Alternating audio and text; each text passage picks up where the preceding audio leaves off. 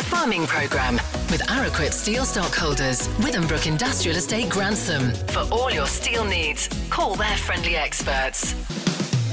This week we'll look ahead to Croptec, a new venue this year. What's in store? Got about 150 exhibitors this year, so we've got the likes of Yara, Horsch, Farrell, Kuhn, a huge variety, Bayer, Class, Mercedes, ag-tech companies. The variety's huge. And it seems British Sugar have been listening. They've paused their divisive, clearly controversial contract and seed ordering debacle so that they can, and I quote, help facilitate negotiations with NFU Sugar to endeavour to agree prices and terms for next year's contract. And there's some new grant money available. Details later in the programme. Plus we'll look at the markets, the weather, and Sean's here with some timely agronomy advice. The Week in Agriculture. This is the Farming Programme with Steve Orchard. Hello, hope it's been a good week for you. I'm Steve Orchard. In the Chancellor's autumn statement, farm workers, partners, contractors and sole traders were given a national insurance cut, but the impact will be limited by frozen thresholds. NI for employees goes down from 12 to 10%. For the self-employed, it's down 1 percentage point to 8%, and they've abolished Class 2 contributions. Business rate relief is extended, but there's no drop to employers' NI, nor did the anticipated change to inheritance tax materialise, and the decision on how agricultural property relief will be applied to environmental land management schemes was deferred to the spring. For farmers that have diversified into farm shops, cafes and leisure facilities, the extension of the current 75% relief on business rates of up to $110,000 for 2024-25 was welcomed. And if you produce beer, cider, wine or spirits, the freeze on alcohol duty may help. There are changes to planning fees coming next month, with an increase to the application fee and the free resubmission being removed, and a new charge for prior approval of an application where required. These changes come into effect on the 6th of December, so less than 2 weeks to beat the increase. British Sugar has paused contracting and seed ordering for 2024-25 to, quote, help facilitate negotiations with NFU Sugar, end quote. More on that with Sean Sparling in a few minutes. There's important news on glyphosate, which Sean will look at too. And the AHDB has partnered with ITN to develop a news-style programme aiming to showcase the importance of livestock and the role the sector plays in feeding the country sustainably. Croptec is back later this week, but at a new venue. What can we expect? Let's find out a bit more from event director Verity Highland. First, Verity, where are we this year? So this year, the Croptec show is taking place at the NAEC in Stoneleigh, Warwickshire, on the 29th and 30th of November. And plenty to see, as usual. Let's talk about the exhibitors, first of all. How many of those have you got this time? Got about 150 exhibitors this year. So we've got the likes of Yara, Horsch, Farrell, Kuhn, a huge variety, Bayer, Class, Mercedes, ag-tech companies. The variety's huge. And it's not just equipment. Yeah, so there'll be software companies there, the ag-tech companies, so definitely not just machines.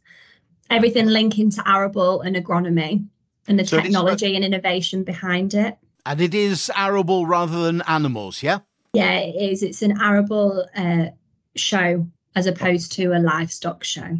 And plenty of learning opportunities? Absolutely. So it's a massive knowledge exchange platform for arable farmers and agronomists to come. So we've got all the exhibitors exhibiting, they've got their stands, so they want visitors to go and speak to them. We also have a seminar, which has 4 key topics that's taking place. Content is the same across both days. And then we also have specific hubs which are on the show floor where exhibitors will be focusing on specific content as well. What kind of content have we got at the seminars then? Can you tell me? Yes, topics on breaking down access to new markets to cultivate business resilience. So we've got speakers from the NFU, DEFRA. We've also got a topic on connecting bold thinkers in a time of change. So the variety is huge. And you have hubs. Everything's a hub these days, but you've got 3 of them. We've got a quality and quantity water hub, which is sponsored by Anglian Water. We've got a smart farming hub by UPL, and UKRI are creating a TFP hub. Might want to explain what that means. That's a transforming food production hub. So fueling growth, how agri-tech innovation is being funded. And you got some new zones, haven't you, this year? We do. So we have got the regen zone this year, which Soil Association certification are kindly leading for us. Really talking about regenerative farming. What is regen? How and why is the grassroots movement amongst farming gathering such pace? We've also launched a startup zone, which is sponsored by agri-tech centres, and we've got startup companies in there. So that's really exciting. So it's showing how startups are getting into the industry, and if visitors are in the same like mind, they can really get tips and hints on how to succeed. And there's chances for people to test drive sprayers too. So we've got 6 manufacturers showcasing their sprayer machines. And we've got a designated sprayer test drive. So visitors can go out and actually drive the machine so they can really get a first-hand experience. It's really great to have so many manufacturers on board this year. And as ever with these shows, there's a social element there, isn't there? It's good to meet up with people you might not see all that often. Absolutely. It's such a good networking platform for people just come along, catch up with old friends, meet new people, and just have a general chit chat about the industry at the moment. There's so much going on, and it's just so nice that we've got this platform for people to come and see what's going on. And for those who are wanting to take advantage of the learning opportunities, there's points for CPD available there. Yeah, the CPD and basis points available. So just head to our website to find out more information on that. OK, and talking of the website, do you want to tell me when, where we go for tickets and registration? So it's croptecshow.com, and you can register for your free ticket. The event takes place on Wednesday and Thursday, so that's the 29th and 30th of November at the NAEC Stoneleigh in Warwickshire. And I shall be very much looking forward to seeing you there once again. All right, Verity, thank you very much. Thank you so much. Do let me know if you go in. The coffees are on me. Drop me an email, steve@linksfm.co.uk. Now, with some timely agronomy advice and good news on glyphosate, it's time to join our crop doctor, Sean Sparling. Last week, it was all about British Sugar and their decision to bypass the established negotiation framework with NFU Sugar, which caused anger at the NFU and concern and confusion amongst growers. It seems they've listened. Common sense is back. Morning, Sean. Yes, morning, Steve. It is, isn't it? You know, they've paused their divisive, clearly controversial contract and seed ordering debacle so that they can, and I quote, help facilitate negotiations with NFU Sugar to endeavour to agree prices and terms for next year's contract. They've restarted this negotiation process at the end of this week just gone, as you all now know, and that can only be good news. But to be quite honest, we should never have got to this position. They should never have created a situation whereby they so blatantly undermine the whole negotiation process like they did. And arguably, they should have got back round the table at least a couple of weeks ago. A lot of ill feeling out here amongst beet growers, but we're going on the right track now, so we move on. Something else in the news that many people may have missed is the very welcome news that the European Commission announced a little over a week ago that it's likely to reapprove the use of glyphosate across the EU for another 10 years. I think the 15th of December, the Commission will make that decision. They base their decision the only way any decisions like this should be taken on comprehensive safety assessments which have been carried out by the European Food Safety Authority, the EFSA, who incidentally stated that they found no critical area of concern at all regarding glyphosate, and the European Chemicals Agency, of course, the ECHA, along with EU member states. So they'll now proceed with that renewal of the approval for glyphosate for a period of 10 years, but unfortunately it's going to bring a few caveats and restrictions with it, including the prohibition of pre-harvest use. Now that is a big issue, you know, particularly for harvesting crops like oilseed rape, another nail in that crop's coffin, I fear. Glyphosate is not, incidentally, as I keep saying over and over and over, a desiccant. It is a harvest aid. It helps manage the weeds and the green matter in the crop, and it evens up the field pre-harvest. It's not a desiccant because it's applied after the crop is physiologically dead, so there's no movement back up towards the seed. And it's a hugely useful and in most years an invaluable tool in oilseed rape. It leathers the pods, it helps prevent pod shatter, it tidies up grass weeds and broadleaf weeds which thrive below the canopy as it opens towards harvest. So the loss of that harvest management tool is going to be felt really strongly by oilseed rape growers. Well, those that keep growing the crop anyway. It just seems like everything is against people growing oilseed rape at the moment. If it's not cabbage stem flea beetle, it's rape winter stem weevil, issues with establishment, and now the loss of pre-harvest glyphosate, all added together along with a rubbish price. Linseed harvest, again, that's going to be a trial without glyphosate, although I did have some linseed cut this year without glyphosate, and it actually went reasonably well physically cutting it, but thrashing the seed out of the bolls was incredibly difficult, and considering the seed is the bit we need, that wasn't and will never be ideal in linseed. But plenty of other crops as well, benefit from glyphosate: peas, beans, millet, barley, and of course wheat in many seasons. And in certain parts of the UK like Scotland, the quality barley in the milling wheat harvest could be seriously compromised because of this change. Never ceases to astonish me that the independent science from literally tens of thousands of peer-reviewed studies, and bear in mind the EFSA screened over 16,000 published studies, as well as another 300 or so additional ones that were brought to their attention during the public consultation period. Virtually all of those studies have shown glyphosate to be one of the safest compounds available, and it's been so summarily demonised, hijacked, misinterpreted and twisted by people taking various studies' findings out of context and manipulating those findings to promote an anti-pre-harvest glyphosate narrative, and to unnecessarily and very cynically, in my opinion, alarm a very suggestible and concerned public and whip up a rabid media to help perpetuate their narrative. We've heard so much nonsense from groups such as the Pesticide Action Network, the Health and Environment Alliance, the Soil Association on several levels, and many, many others who, unfortunately for farming, have such a loud, frightening and influential voice amongst politicians. The facts are all out there to be seen. The salt in a loaf of bread is probably more dangerous than the glyphosate residue, which is so incredibly minuscule that, to put things in perspective for you, you'd have to eat over 1/4 of a tonne of wholemeal bread every day for 85 years of your life to even get close to 1% of a dose that still wouldn't do you any harm. That means you could eat 25 tonnes of wholemeal bread every day until you're 85, assuming glyphosate had been applied to that crop pre-harvest, of course, and less than 10% of milling wheat's treated with pre-harvest glyphosate in any one season. So you'd have to eat over 25 tonnes to get a maximum recommended daily intake dose, which is still going to do you absolutely no harm. Paracelsus said, it's the dose that's the toxin. It's not what it is, it's how much of it there is. And we're encouraged to be terrified of things like glyphosate, but it's all for political reasons. In reality, there are an awful lot of other things, and many, many of them better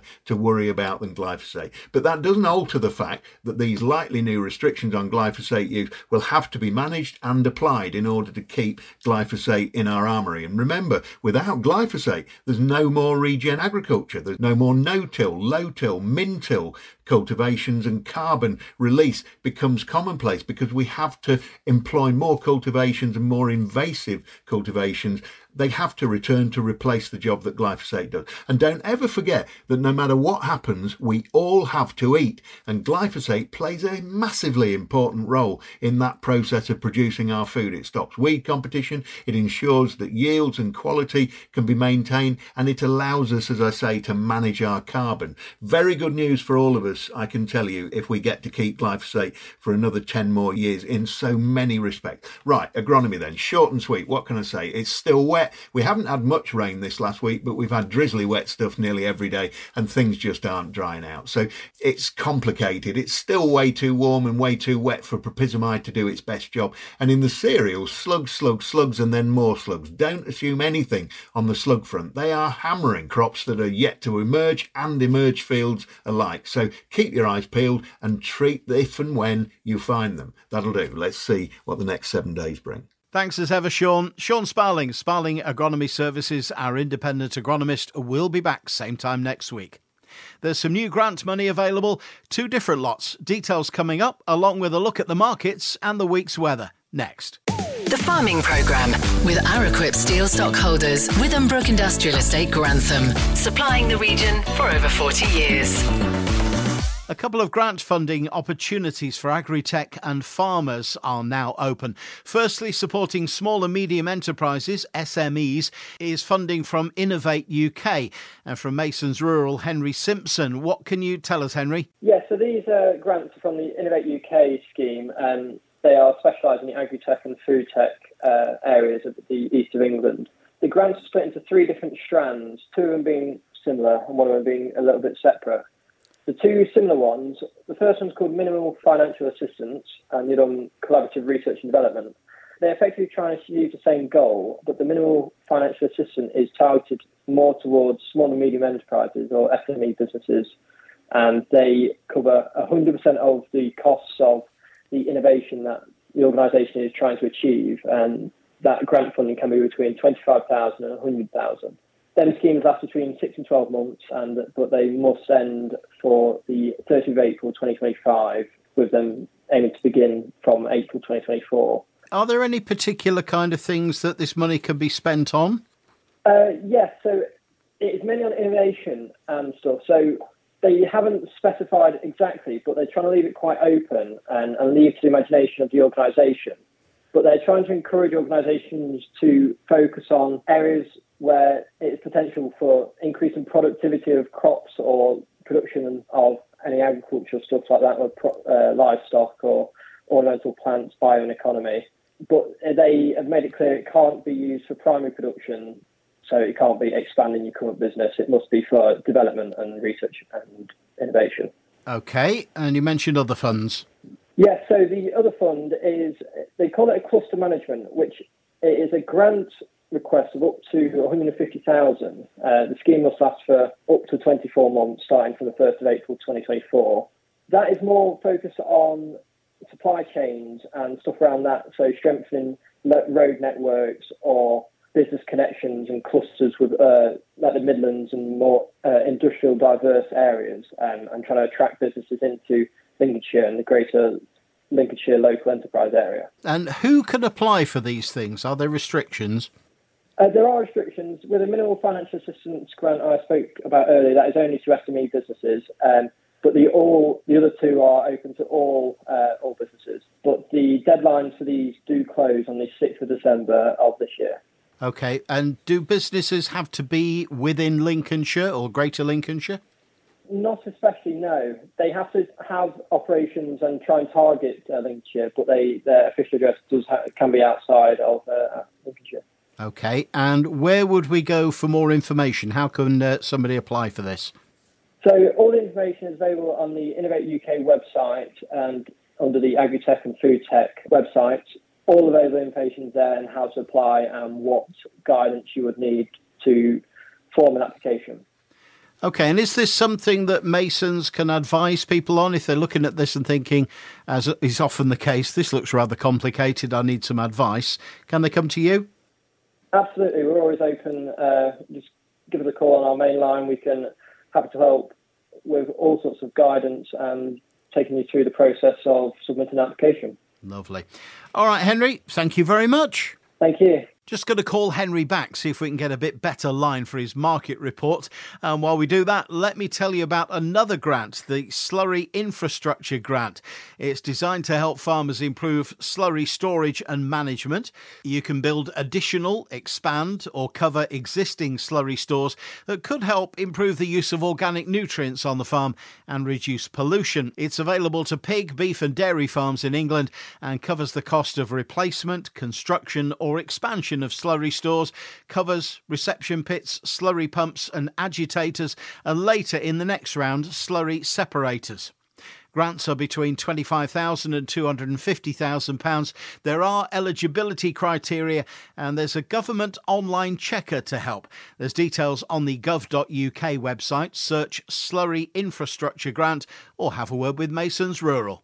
Links FM Farming Market Reports. Talking to Masons, here's Henry Simpson again on a better line from Louth Livestock Market. Morning, Henry. Good morning, Steve, and welcome to another weekly roundup from the Louth Livestock Market. This is from Monday the 20th of November. Starting off with the prime cattle, the prime steers sold an all-in average of 284.18 pence per kilo, and the prime heifers sold an all-in average of 280.05 pence per kilo.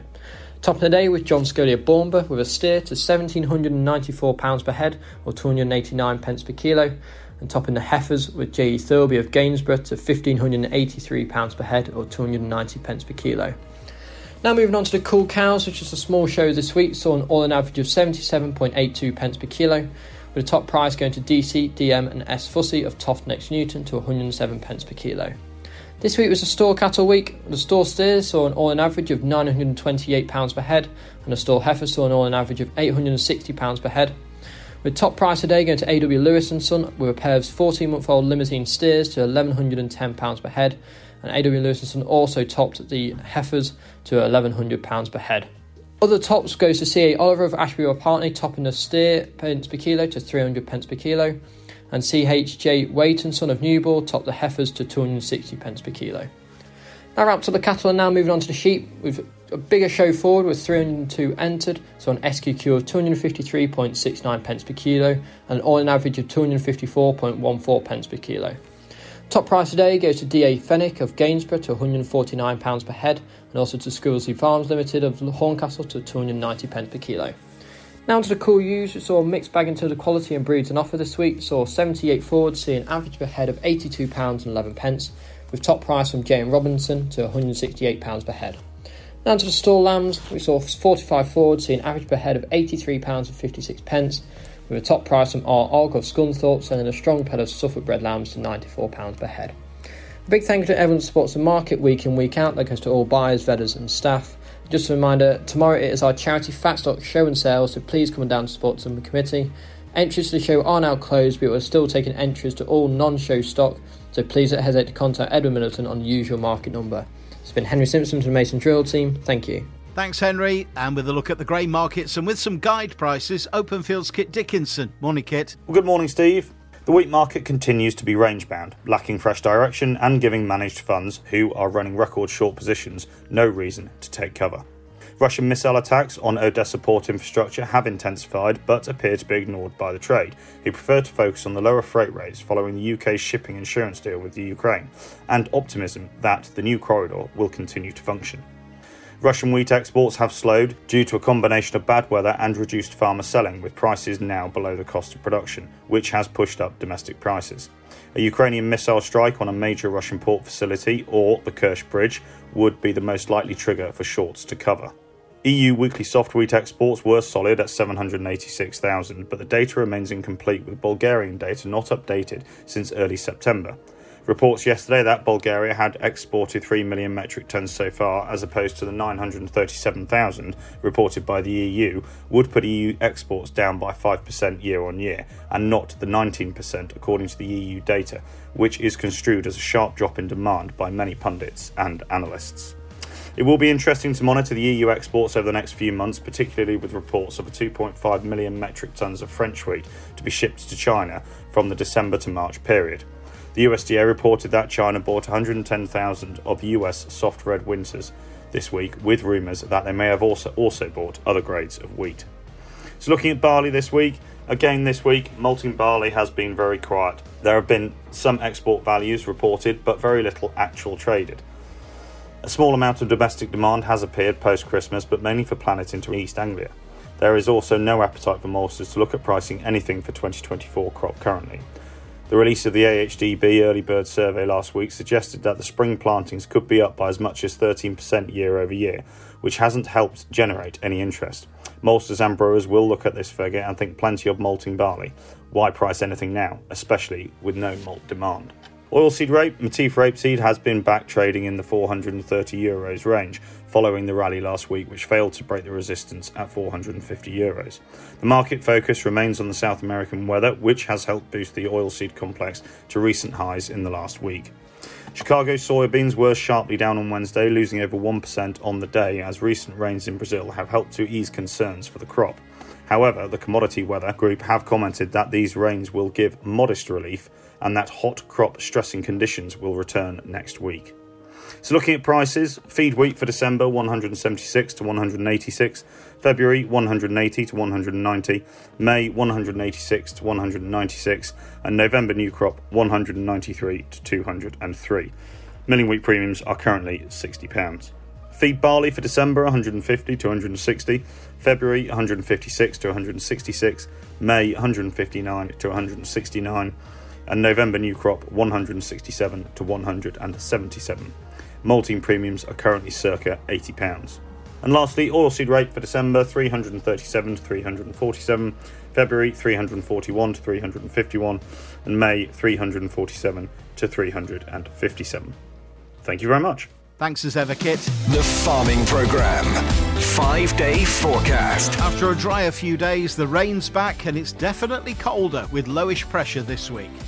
Cloudy skies and some heavy rains likely later today, just a light southwesterly and highs no more than 4 or 5 Celsius. Monday brings a drizzly day, couple of degrees warmer, but the breeze picks up to the mid-teens mph and moves to northerly. The middle of the week's drier but remains cloudy and cold, quite calm though. Towards the end of the week, more rain, some mist and fog likely, just gentle breezes and highs no more than 5. Overnight lows this week dip down to 2 Celsius some days. Well, that's it for this week on the Farming Programme. Don't forget you don't have to get up early on a Sunday morning to be with us on the radio. We're online, the free Links FM app, all podcast platforms and smart speaker. Ask it to play the latest Farming Programme from 7 a.m. on a Sunday. Any problems finding us that way, drop me an email, steve@linksfm.co.uk. Next week, a new methane-powered tractor, plus the Week in Agriculture. I'm Steve Orchard. Until then, have a great week. The Farming Programme with Agroquip steel stockholders, Withambrook Industrial Estate, Grantham. BSI ISO 9001 accredited.